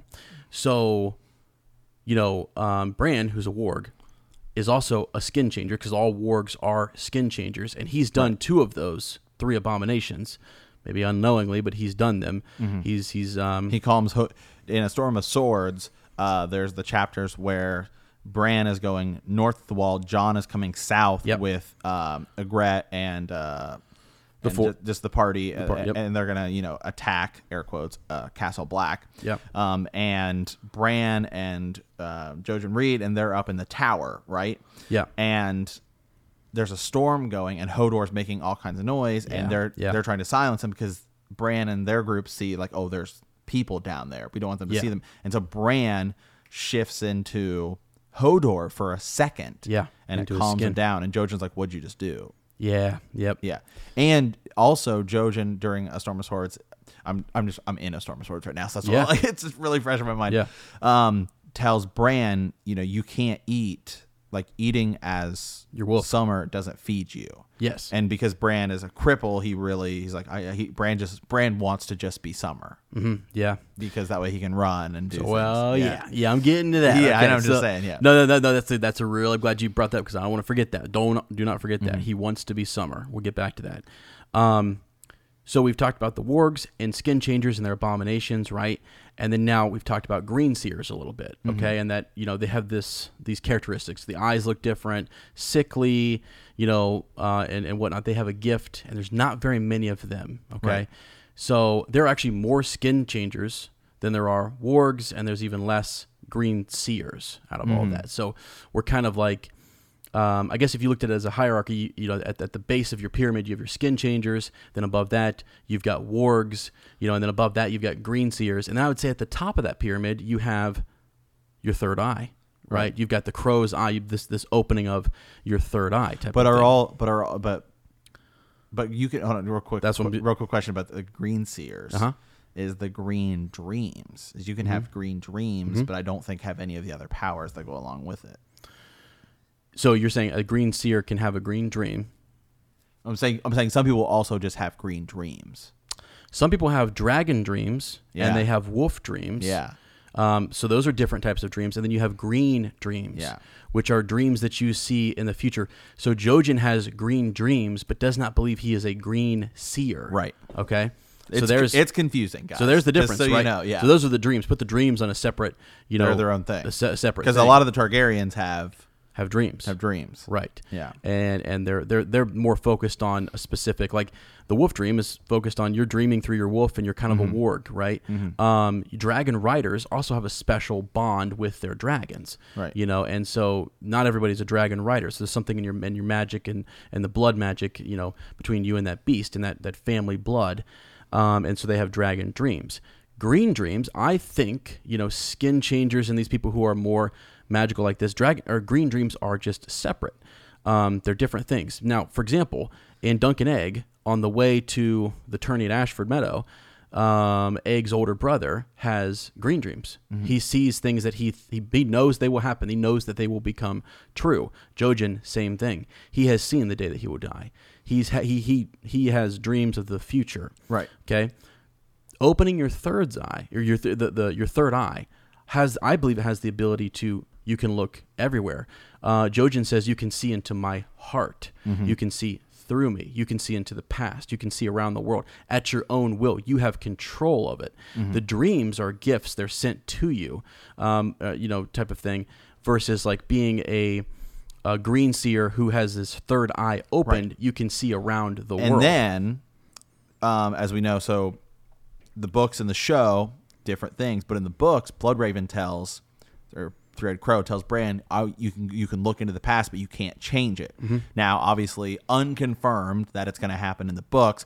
But I think, based upon the fact that we saw it in the show, again, the events and circumstances could be different. But I think that that's another thing that's definitely going to happen in the books, is that Bran is going to be able to change the past. So it seems like, going off the information we have from the show, is that Bran is even on another level than Bloodraven. Could be. Yeah, that could be. And maybe because Bloodraven is just a guy who dabbles in sorcery. But also, Bran is younger and might make the mistakes. Perhaps it's something where an older, wizened, three-eyed crow, or an older, wizened green seer has made the mistake and has done that and is just telling Bran, you don't do it, you can't do it. I don't know. I think it could be different. It could be that he has the ability to. Like I think it could be the ability to, maybe because, one, Bran is a Stark in that blood of the First Men, which... well, actually, Bloodraven might have it because he's a Blackwood. Do the Blackwoods have blood of the First Men in them all the way? They do. Yeah, so maybe possibly. Yeah, but Bran is a Stark, and that's like a stronger line. And that Bran is a green seer in his own right, and Bloodraven may not have been, and so Bran's, Yeah. So let's go one more time with those tiers. You've got the bottom of your pyramid. You've got your skin changer. Above that, you've got your warg. Because all wargs are skin changers. Right. But not all skin changers are wargs. So that helps you build your pyramid, right? Skin changers at the bottom, wargs, green seers, and at the tippy top, I believe, is opening that third eye. I could be completely wrong about that, but that's just what as I've looked through stuff, that's what I'm seeing. And one thing that Jojen says in A Storm of Swords, he says, he's talking to Bran here, and he says, green seers were more than that. They were wargs as well as you are. And the greatest of them could wear the skins of any beast that flies, swims, or crawls. So again, as you go up that hierarchy, your green seers, if you're a green seer, like Bloodraven, Bran, and maybe Jojen, you can wear skins. Yeah. You can wear skins and you can warg. You can do all of those things as you go up that pyramid, right? Now, not many. Now you look at your green seers up the upper end of that pyramid. Not all of them, I don't believe, have opened their third eye. Right. And I think that's the thing. So let's look at do you think anyone can open their third eye, or do you think it's only one three-eyed crow or raven in the show can do it? I think. Do you think it's like? Do you think it's kind of like we were talking about this earlier, like the Sword of the Morning? It's like an established position, like only one person can do it. Now we see that Bloodraven is teaching Bran how to do it, but is it kind of like the Highlander? You know, there can only be one. Like that maybe, but I think there's the three-eyed crow position that you've talked about, or maybe it's that you have your third. Maybe many people can have their third eye open. Right. And not many, because again, this is very few. You'd have to be a green seer, which is extremely, extremely, extremely rare, you know, and then you would have to have that eye opened. I think Jojen's. No, that's not. Never mind. Yeah, sorry. But anyways, I get what you're saying, but I think you could have more than one person who has their. I think the position of the three-eyed crow is more. Now, this is where I get into the misleading piece. You said that Summer wants Bran to stay with him. And no, Bran wants to stay as Summer. Okay, I'll give you another one here then. Summer does want Bran to stay with him. Okay. Every time Jojen brings up green dreams and things like that, a low growl comes from Summer. Summer doesn't like all this talk. Yeah. Doesn't really necessarily like the idea that Bran is being. I think Bran will be torn between the land of always winter and his direwolf Summer. Mm-hmm. I think there's something else going on there. Being a warg is special, and this bond is special, and his wolf is like his spirit animal that looks out for him, type of thing. And so I don't know. Now that he's made that connection, maybe it's just a selfish thing with Summer, but Summer seems to be a little bit leery of Jojen and what he's saying to him. Just saying. That's a couple of things from the book. And I can look up more evidence for that. Now, another thing that's mentioned, we talked about the three-eyed crow. I would say at least 5 times is mentioned, all crows are liars. The crow is a tricksy bird. Mm-hmm. Okay? And so, keep that in mind when you have a three-eyed crow showing up in your dreams. Showed up in Jojen's dream. So the three-eyed crow showed up there. So remember you asked the question, could there be more than one person with their third eye open? He gives him a green dream that sends him to Bran. But what was happening to Bran, I think, was his third eye was open. I don't know that Jojen had the three-eyed crow pecking on his forehead trying to open up his third eye. Does that make sense? Mm-hmm. Jojen's never talked about that necessarily. He encourages him to, open that up and to keep kind of going. But I think Jojen is a green seer. Mm-hmm. I think he has all the characteristics of one. You know who else may be one? Who? Is his father, Howland Reed. Yeah. Because when Jojen first shows up in the books, he tells Bran that he had a dream, and then Howland Reed immediately sends him north. Mm-hmm. Yeah. Let's see. Yeah, good point. That's actually a good point. And then you go back to the Tower of Joy. Maybe there's some foresight there that he had. You know what I'm saying? Good point. Here we go. Jojen. Let's see. A Clash of Kings, Bran 5. You have 3. The crow gave you the third, but you will not open it. He had a slow, soft way of speaking. With 2 eyes, you see my face. With 3, you could see my heart. With 2, you can see that oak tree there. With 3, you could see the acorn that it grew from, and the stump that it will be one day, past and future. With 2, you see no farther than your walls. With 3, you would gaze south to the summer sea and north beyond the wall. So Jojen has had dreams about, he understands what the opening of this third eye will do. And I don't believe Jojen has that ability, but Bran is constantly having this pecking going on, right? Another thing here, the third eye. It allows you to see through things, see far away. You can enter people's dreams, interact with them, which he does with Jon, and actually I think it's Jon who is in a wolf dream with Ghost. Right. Okay? Take possession of animals, people, see the past, present, and future. Bran actually fears, though, these dreams. And he actually starts to get kind of like he'll have a dream where the three-eyed crow shows up and is continuously just pecking. Yep. Pecking at his eye, trying to get it to open. And it starts to kind of haunt him a little bit. And what does he enjoy more? He enjoys being in summer. Mm-hmm. But he's going north because he calls him a wizard. This three-eyed crow could help me become not crippled anymore. Right. Perhaps I won't be crippled, and really that's sort of why, that's his motivation for going right at first. So yeah, did you have a thought there? I saw you were kind of yeah, but it was a totally different rabbit hole about Howland Reed and oh boy, yeah. Sorry, it's not worth going down right now. Okay. So let's see. So in A Clash of Kings, Bran 7, his third eye had finally opened, right? He could reach Summer whenever he wanted, and once he had even touched Ghost and talked to Jon, though maybe he had only dreamed that. So he's still working on his powers, but his third eye had finally opened on his way up to meet the three-eyed crow. Okay, so it has opened, and he is starting to kind of use it and figure it out. All right. Let's see. Some of the things I wanted to get into. We had talked about those skulls and those bones, and we said Euron Greyjoy, we said at one point, could be someone else who was being reached by the three-eyed crow, and make the distinction between the crow being possibly the form that the great other would take in dreams. Maybe it just shows up as the three-eyed crow, perhaps. And he actually, I think he takes we said this last week, didn't we? Or we said this on Friday, that he has the red eye. Mm-hmm. When we talked about the characteristics of green seers having red eyes or green eyes, right? And so he has a red eye as his new banner, his sigil. It has a couple crows on top of a crown over top of a red eye. And so I think there's been some obsession with him. I think the three-eyed crow has visited him, and it's something that he goes to distant lands. And here's another thing, Sir Matt. Perhaps the three-eyed crow is manipulating multiple people. As you've always said, if it is Brendan Rivers just doing what's best for the realm, sending Euron Greyjoy to get these horns, Dragonbinder and stuff. Euron Greyjoy has one eye, Bloodraven has one eye. Yep.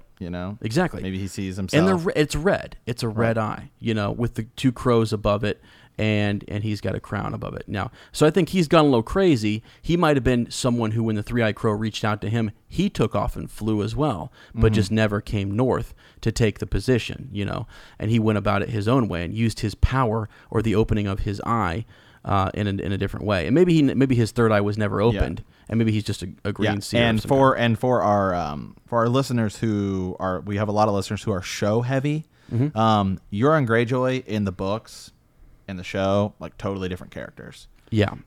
There's another brother, Victorian Greyjoy, who is more of that. They kind of pull him and turn him into Euron in the show. They kind of combine these two characters, and that's kind of who it is. Euron in the books, far more interested in magic and old relics and things like that. Mm-hmm. Yep. So now let's go back to our friend Brenda Rivers, and when we get in A Dance with Dragons, when we get there, some of the descriptions that are mentioned is that he draws his life from the tree.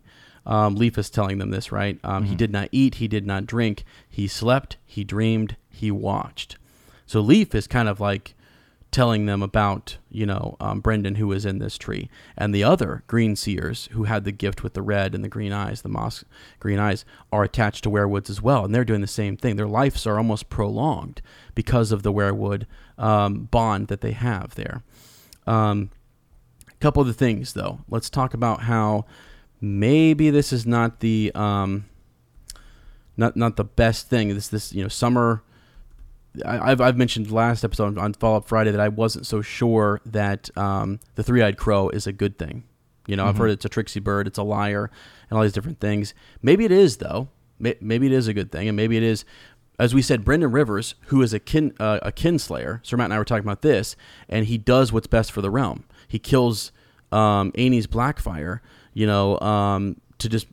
to basically stop any more Blackfire rebellions from happening. So he takes a hit to his honor so that he can do what's best for the realm. So if siding with the three-eyed crow and the children of the forest, maybe that's a good thing to do. Maybe it's not, but even if it's not, maybe he is doing it for the betterment of the realm, type of thing. So let's see here. Bran 3, A Dance with Dragons. He's a half corpse, half tree. Lord Brendan seemed less a man than some ghastly statue made of twisted wood, old bone, and rotted wool.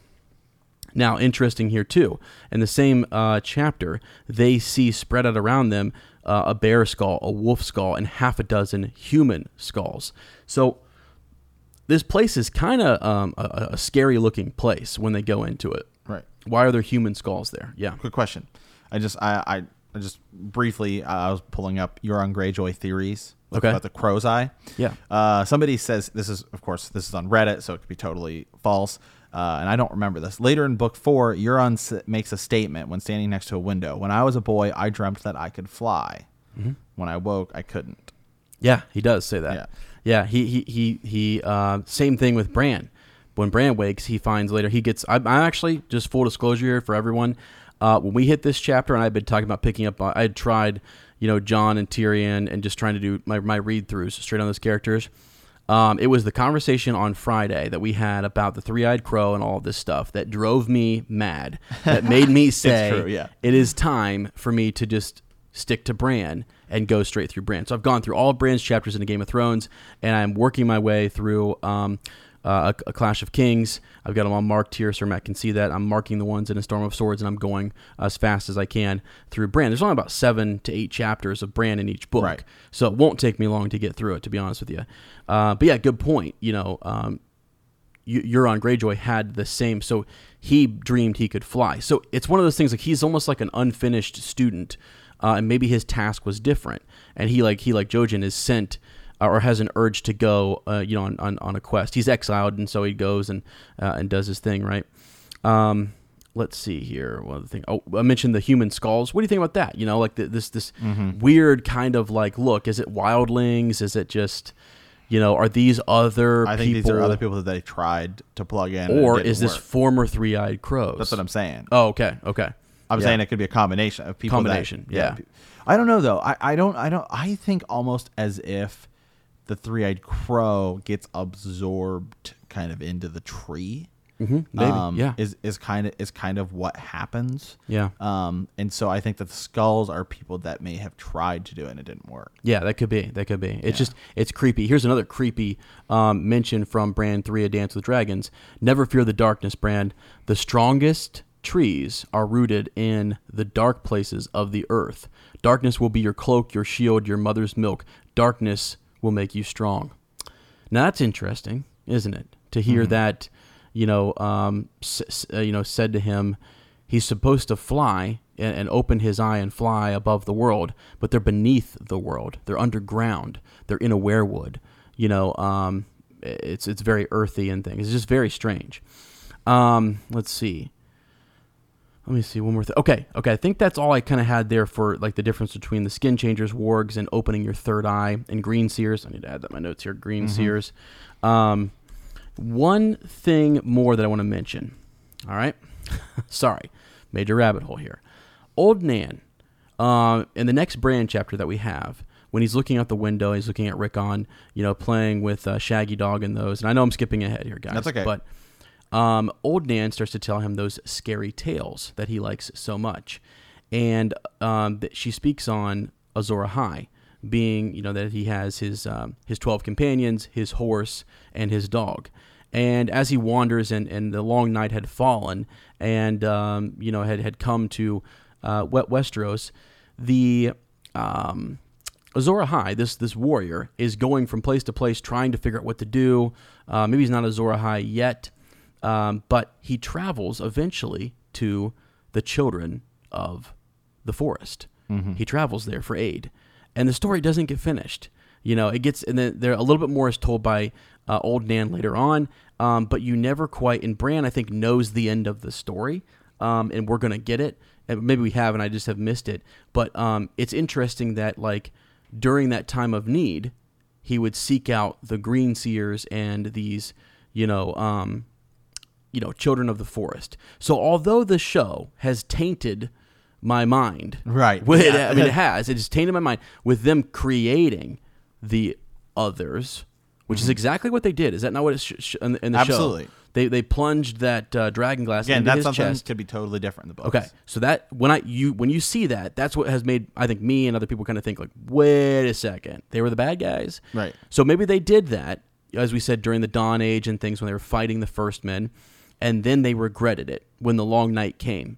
and then Azor Ahai went to them, and they got their redemption through Azor Ahai. And perhaps that's what they're doing now with Britain and Rivers, but they're just a shade, But clearly they can make poor choices if we go off what the show has taught us, and they're not wholly good, as Gerd doesn't make one thing that's like purely good and purely bad type of thing. So I don't know. So there it is, man. Skin changers, wargs, green seers, opening your third eye, all of that biz as we get our first little bit here with Bran, and I just wanted to kind of talk about it. No, it's good. Is it okay? Yeah, it's good. But there's one thing I want to talk about that's still in the chapter. Good. I didn't hit because I wrote down some things here, some theories. As sometimes I'll ramble for a bit. That's and then fine. Sir Ezra starts having. I look at him while we're podcasting. He's clicking. He's writing stuff down. Right. Same thing. You were doing Sir that. Ezra was going on a tangent, and I came up with a lot of theories, ideas here. Okay, good. So one thing we got to mention. So when Bran is looking out, and we kind of talked about this, where he sees most things that are happening, but then he sees some things that are going to happen. We have him say over them both. He's talking about Jaime Lannister, and we believe Jaime Lannister, a knight in golden armor, clearly, and the Hound. Over them both loomed a giant in armor made of stone. Sounds like the Mountain. But when he opened his visor, there was nothing inside but darkness and thick black blood. So we know the Hound loses to Oberyn Martell, later the Red Viper. And in the show, they just flat out call him Sir Gregor. They just don't hide it. Right, in the book, there's Sir Robert Strong, but it's right. It's totally just the Mountain. Yeah. It's pretty easy to see. He lifted his eyes and saw clear across the narrow sea to the free cities and the green Dothraki sea and beyond to face Dothrak under. Oh, sorry, my phone turned off there. Under the mountain to the fabled lands of the Jade Sea, to Ashai by the shadow where dragons stirred beneath the sunrise. So we know that there were dragons and apparently still are dragons. Right, so that's the thing. That's tricky.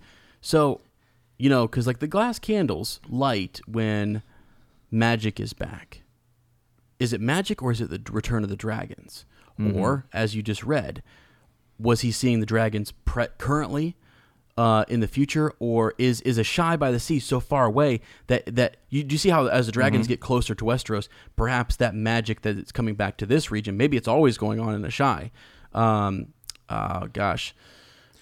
I would argue that the White Walkers or the others are magic, and we know they're about and running around. So just because the Red Comet and dragons and things and the candle being lit doesn't mean that there's not magic going on. I mean, clearly Melisandre's performing things. I believe that the candle is lit, but I believe at that time it hasn't people been Beric Dondarrion's been raised a handful of times, clearly through magic. So that's before the candle is lit. So So my point is that what is it that we're talking about the dragon glass candle at the Citadel. That's supposed to be lit once magic comes back. Well, kind of, and they're used to communicate and see and talk. Right. But my point is that like some magics are, I think, tied to certain, like we said, bloods. Regions, clearly the blood magic religions that Daenerys gets the. Oh God, what's her name? The witch, Magi or whatever. The witch. Yeah. Well, and so there you go. There are people who are still using it, but it's like it's sort of left Westeros. Like there's not a lot of it going on. They think it's just a bunch of hoopla. But at the same time, in Karth, you've got what are they called? House the Thin. warlocks there who are doing some type of magic or seeing different things or whatnot. And some of it's all tricks. I mean, Melisandre has a lot of tricks and illusions that are not necessarily magic.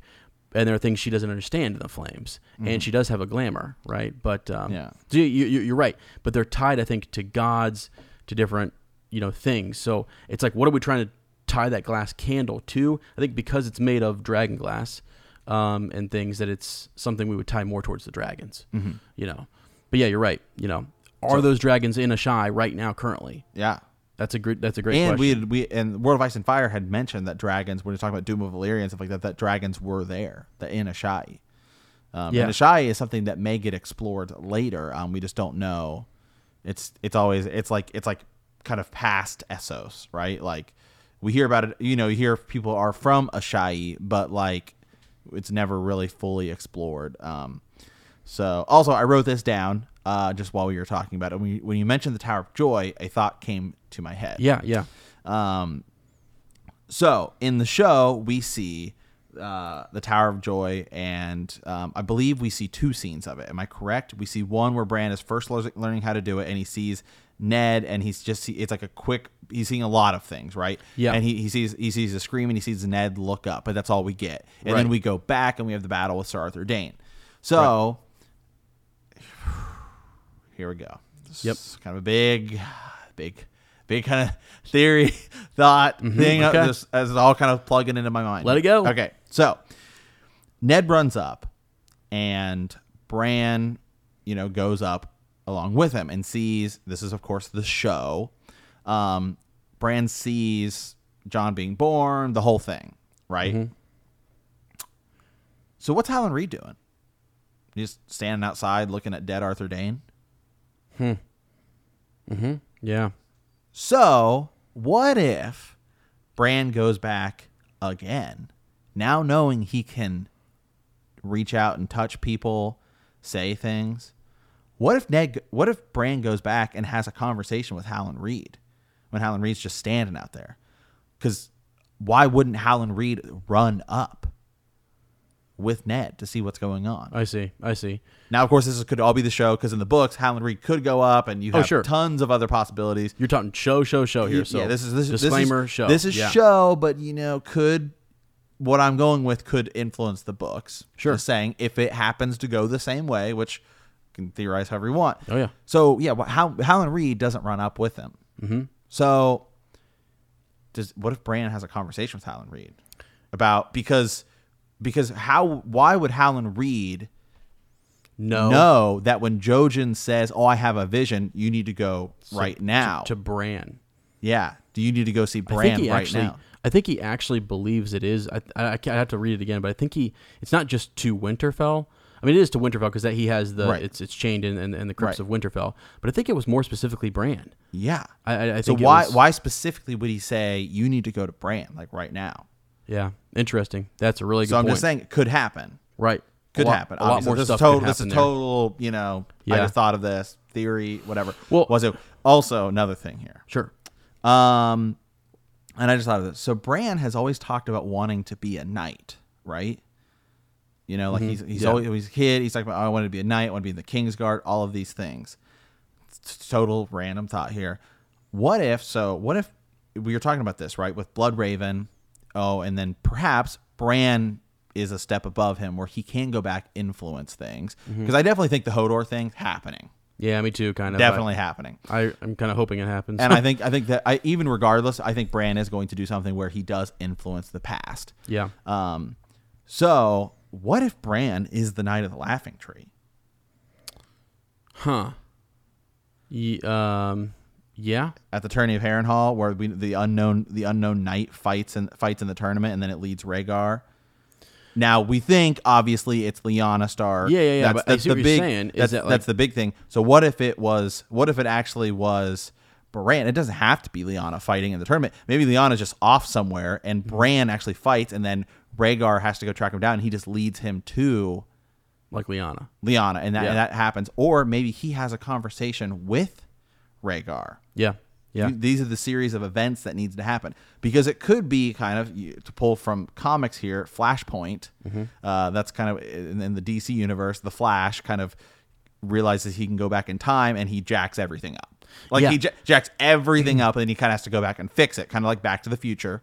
Right. And because once you start messing with time travel, that's usually the events you have to go into. Is like something happens, you kind of have to go back and fix it. Right. And so that, and then that's where you get into the theory. A lot of the theories of all the brands are the same people. Yeah. All this stuff. Yep. Yeah, that's a little scary to me, to be honest with you. Yeah, because it's like maybe that is what's happening, and that's why it's taking Gur so long. Because once you dive into time travel, you have to. I mean, you really have to make sure everything lines up. Yeah, you really do. Yeah. I maybe again, like you said, book and show very different. We totally know different. Yeah. But maybe in the show they're going with that idea that you could do this and they're not going to expound upon it or whatever. They're- But yeah, I maybe don't- in the book, he's not. Maybe he would just be able to go back and see The events. everything that you can has the wisdom of 1,000 years because he can go back and see the things, but he can't touch those. See, things. I don't know though, because I know though. It's the Hodor thing that has it's again. well, it's not just the Hodor thing, but it's the Howland Reed piece, because you have to have you have to have the Howland Reed piece in the books, I think. Because you've built it up to where I think Howland Reed is going to be a piece of the puzzle to tell. Yeah, but potentially he could have Jon simply gone up the stairs, because you're talking show. Remember? Well, kind of. I'm kind of talking both in that what is it going to be Bran that sees it? Could just be Howland Reed that comes and says, here's what happened at the Tower of Joy. Yeah, it could be Bran, but I don't think it's going to be. I think, like you said, it could be Howland Reed. I think it could be a combination. Again, people have theories that Mance Rayder is Sir Arthur Dayne and could tell the story too. Yeah. So like that's why it is so vastly different. Yeah. Right now, if you had not have known, and we hadn't seen in the show the Hodor thing, I don't think we ever would have thought Gur would go back and tamper with time. Yeah. And things like that, or have someone go back from our present to influence things in the past. So I'm not so sure he's going to do that. We saw that in the show, and we're like, oh my God, it's epic. Now, maybe there is something like that happens, and it's an accident that could never happen again. And maybe the Three-Eyed Crow, realizes that at that point in the show, the Three-Eyed Crow had passed on, I think, right, or was about to, because they're being attacked, and it's because of dire need that happens to save the last Three-Eyed Crow, if you want to call Bran that. He needs to use Hodor, and it's a desperate last. And maybe Bran sees there, you can never do, like, look what this did to one person and changed his life and stuff. Yeah. So maybe it's something that you can do, kind of like how Back to the Future. It's like a really contained, like one person has a time machine DeLorean, and they really. Doc's like, destroy this son of a gun at the end of the movie, but then he makes a new one with a train. But it's kind of crazy. You got to be careful with it for sure. So yeah, a lot there for sure. Just saying, things to think about. Oh yeah, plenty there to think about. Man, you got me on a tangent there, and I feel like I had other things I was going to say here, but I can't really remember those things. But that's okay. Well, what do you think is the purpose of Bran becoming the Three-Eyed Crow then? That's a really good question. I don't actually know. Like if you can't influence things in the past and stuff, then really you're the overseer of this, knowledge. You're sort of like you can kind of influence. I think I don't know. You can influence, because if Jorah Mormont's crow is being influenced by Bloodraven. Yeah, you can. I'm saying perhaps, influencing it in the present, but I'm not so sure that you can influence into the past. Is my thing. I don't know. I see what you're saying. Yeah, I think that could be Bran's role. Is that you kind of theoretically once you start, if you can see the future and you know what's going to happen by influencing the present, you are theoretically influencing the past, because at that point you are omniscient and you don't necessarily see things as this is where I currently am. You're seeing everything as. You mean by affecting the future? No, by affecting. If you can theoretically once you can see the future, like you can clearly see a clear picture of it. Yeah. Then I don't see. I think that you can't. You have to be able to influence the past, because you're talking about multiple timelines kind of going on. Because if you right now you could see everything that was ever going on. Mm-hmm. Why would it only be that you could influence things in your current line? You know what I'm saying? No, I think if you can see into the past and you can see into the future, all you can change is the present. All you can.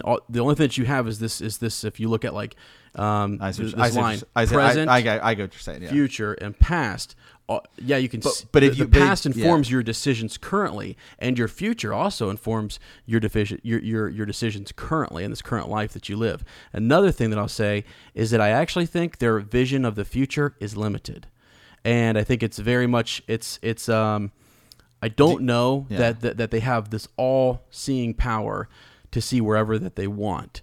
And it seems to me that they're limited to the knowledge inside of their werewoods. I get what Jojen, I just had read, where Jojen said you could see that, look at that tree and you could see the acorn, which it came from, and the stump that it will one day be. That's basically what he said. You could look at that tree in the present, you'll see where it came from and where it will end up one day. Yeah. But I think he's limited to the Werewood Network and other green seers who came before him, or other three-eyed crows, whatever you want to call it. I think he's limited to that right there. Because I've read theories where, what's her name, Quaithe, yeah. Who could be Shira Seastar. They talk like Brendan doesn't have a lot of influence in Essos. Although in Bran's dream here, he does see into Essos. Yeah, because I think Bran's a little more powerful than. Yeah, and that could be that could be. But can he just choose what he wants to see anywhere, anytime, anything, and just become a god? That's my thing. If that's the case, if Bran's not limited in any way whatsoever and can't. I mean, basically, I definitely think he's probably limited, but see, this is the thing. Once you start messing with time, with Gur's doing anyway, because once you can see into the future and you can affect it, by affecting your present. But do you know that's the whole moral behind Back to the Future? Right? Is that you shouldn't? It's a no. Is that like when they look at like Marty McFly, what he does there in the future? Exactly, yeah. Hold on, he says that like when he comes back. No one's future is written, right? Because things can change daily. Bran can make one change here, and that's my thing is I don't think he can see every ripple effect from every possible scenario. So, and I think they're limited to their whatever god it may be. If you have multiple gods, if you've got R'hllor and the Great Other working together, you've got the priestesses who can see visions in their flames. But not to what degree. And some of those visions that Melisandre sees are misinterpreted. Totally misinterpreted. Right. In Green Dreams, same type of thing. They're kind of. See, I think it's like this power is given to these people, but the gods truly have that power. Like Daenerys the Dreamer, right, who led the Targaryens out of Valyria, saved all of them and affected everything that was going to happen from there on out. Well, who gave her that dream? Who gave her that vision? Some god. Right. Is it R'hllor? Is it whatever the Valyrian, god was that they're beholden to? Led them out of there. But that's all. That's it. So I think in Gur's world, we were just reading So Spake Gur. And he doesn't really. No one god is going to step down onto Earth, and they can't do that. It's like you had said, pieces on a chessboard. Yeah. Right. We're all like the different pieces in the Seven Kingdoms. They're playing their own chess game. The gods are also playing their chess game, and they can only do so much and give mortals so much power. Otherwise, Bran is a god. Yeah.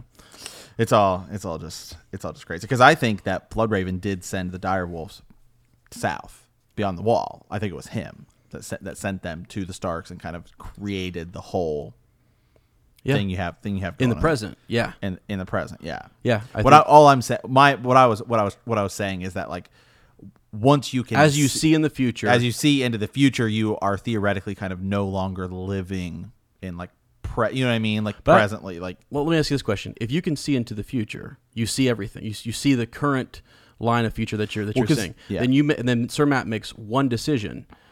Can you unmake that decision?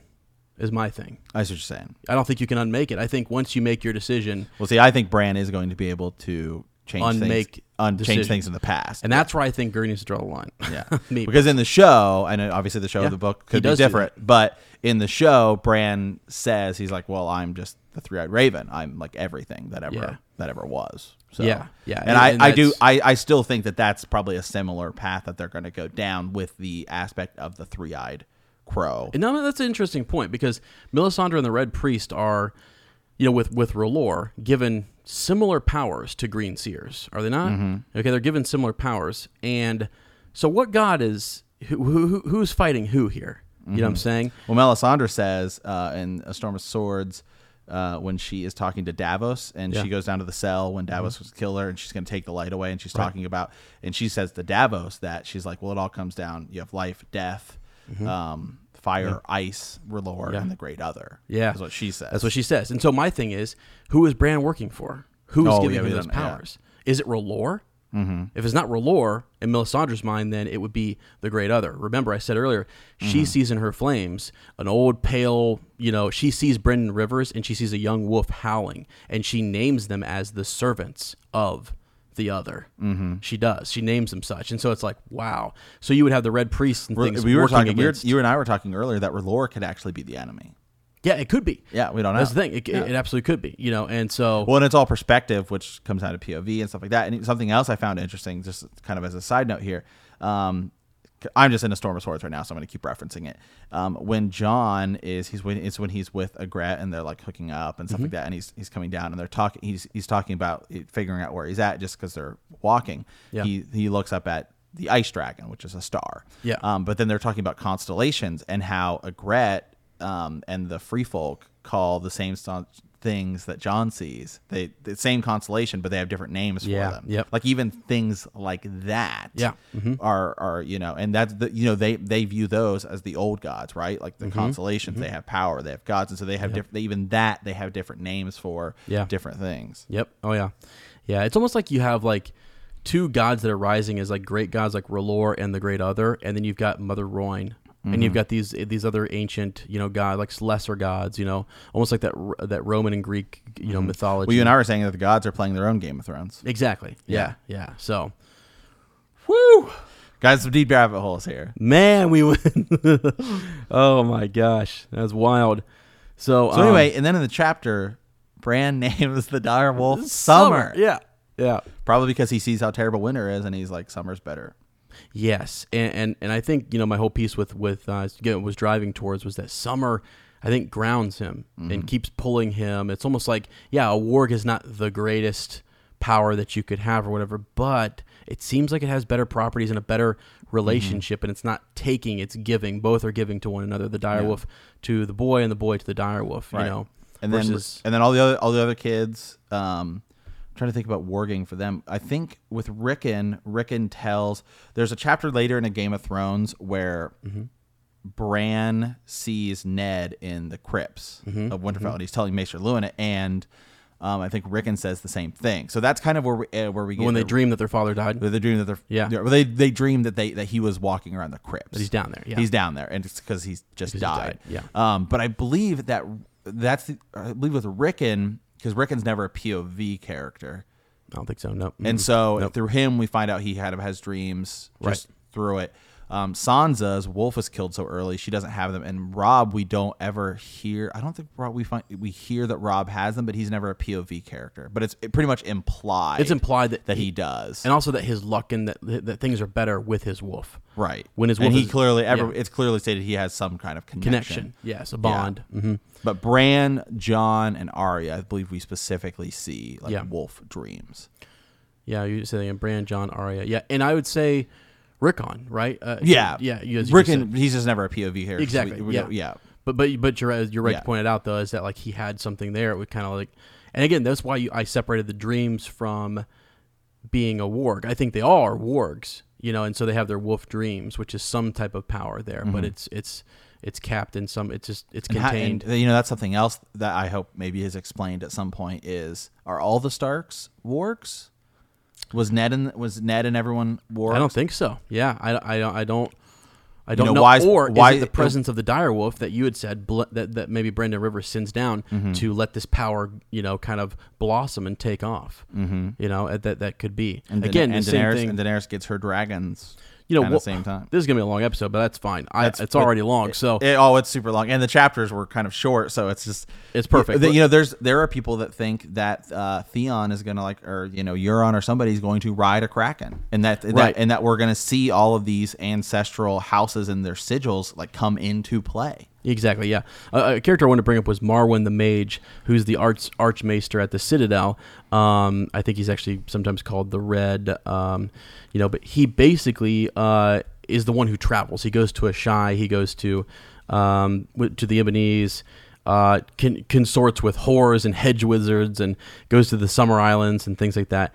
He actually, when Sam was taking Gilly to Old Town, and he meets with Marwyn, and they have this big discussion about the others and Sam being Sam the Slayer, right? So he takes off. When he hears that information, he takes off to side with Daenerys and basically go to her aid and try to help her out with her dragons. Plus, there was a whole piece with Aemon, Maester Aemon, telling him that he believed that she could be Azor Ahai, and so then he just like off and goes. But my point with that is that you had said with the direwolves, the proximity of the direwolves to a Stark, would any direwolf next to a Stark and that blood that's in the Starks, would that ignite some magic and some bond? It's the same as with like the dragons, and the glass candles and things that are happening there. There's huge theories that, and this is again more of a show theory that people are going to potentially tie into the books. Yeah. That Ned Stark, because in the show there's like ravens circling above, and like because he looks down to pray, and people are saying he's warging into these ravens above him as he dies and stuff like that. You could, like skin changing, skin changing. Excuse me. In the books, it's an Arya POV chapter, and she's like way down in the crowd, so there's nothing about like the ravens, right? Yeah, right, yeah. Could be. It'd be crazy. It'd be crazy. All right. Could it be glamored? Yeah. Interesting thing about the glamour I learned today is that Bloodraven at one point, who could have been Maynard Plum during the second Blackfire Rebellion, he's wearing that moonstone. Maynard Plum is wearing that moonstone and has like a glossy, like eye. Literally looks like somebody had replaced his eye or whatever.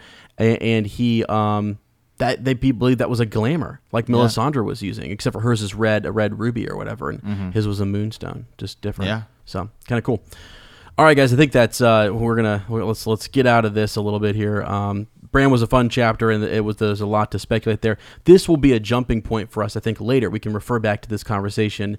Hopefully, if I've made any errors or Sir Matt and I've missed something, please send us. I definitely made some errors. Oh, I did too. I know I did. But just send us a raven and let us know, and let's get a good firm foundation going forward. We prefer a raven and not a crow. We do prefer ravens here. So definitely do that. I think we've gone over cool connections and everything. Send us those ravens to BTKcast, and we'll read them for Follow-Up Friday. I think real quickly, I'll just read this one here. I don't know that we'll discuss it much. Should we save this one since we've gone so long, or should we read this raven for this week? What do you think? Let me read this here, because it could be a big dive into a rabbit hole, and I'm worried that we better save this one for Follow-Up Friday, because this is an R+L=J theory.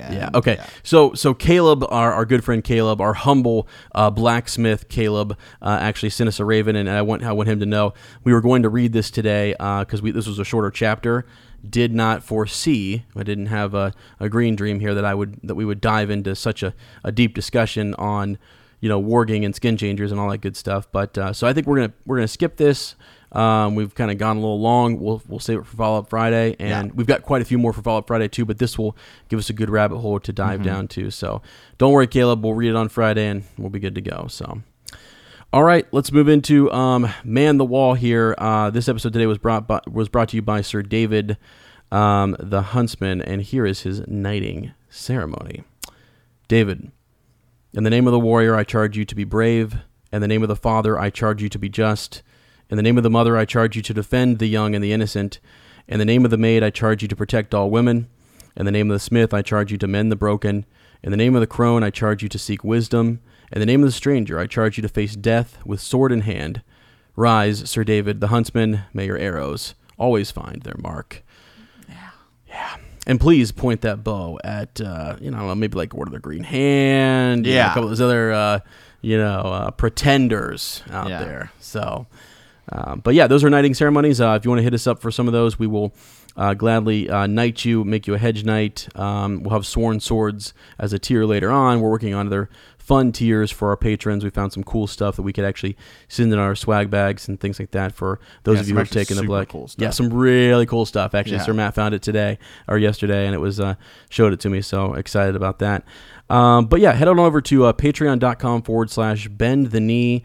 There we have the Black Council, which has been kind of popular, where we talked at first about the Sons of the Dragon, which was Aegon's conquest and his two sons, what happened between Aenys and Maegor. And I think this coming July, we are going to talk about the Dance of Dragons, and we're going to get real deep and sweaty into that. So definitely check that out. Also, feel free to join the discussion on facebook.com/bend the knee podcast. We, Sir Matt and I, are working. We're trying to push towards getting around, 200 plus likes on Facebook. I think we'll get there eventually, but I think we'll get there probably by the end of next month, to be honest. Yeah, well, we might even if you're a listener and you would like to join the discussion. I know a lot of people send us the emails, but we do have a Facebook page, and once we get that page, we're up to 200 likes. Then we'll feel comfortable kind of creating a group and let people kind of. At first we'll just kind of see how it goes. We might need some people to help manage it and things like that, but we would love to get the Facebook group going. So if you are listening and you haven't liked it before, go like it. That'll show Sir Matt and I that you guys are wanting the group, and we'll get that for you. Yeah, and Ravens, when it comes to Ravens, we get this asked. Another question we get asked quite a bit is what's the best way to send those? And who will kind of respond. If you send them on Facebook or Instagram, I typically respond to those. If you send us an email or if you're a patron, message those. Sir Ezra usually responds to those. And if you leave us a voicemail, just remember you do have around a 3-minute timer. So right, yep, exactly. And for voicemails, that number is 614-547-2350. So. Well, we want to thank you for playing the Game of Thrones. In our next episode, we will be discussing Chapter 18, Catelyn 4. If you like our podcast, don't forget to subscribe, like us, write a review, or leave a comment, or send us a raven at btkcast@gmail.com. We will see you in a week, and remember that winter is coming.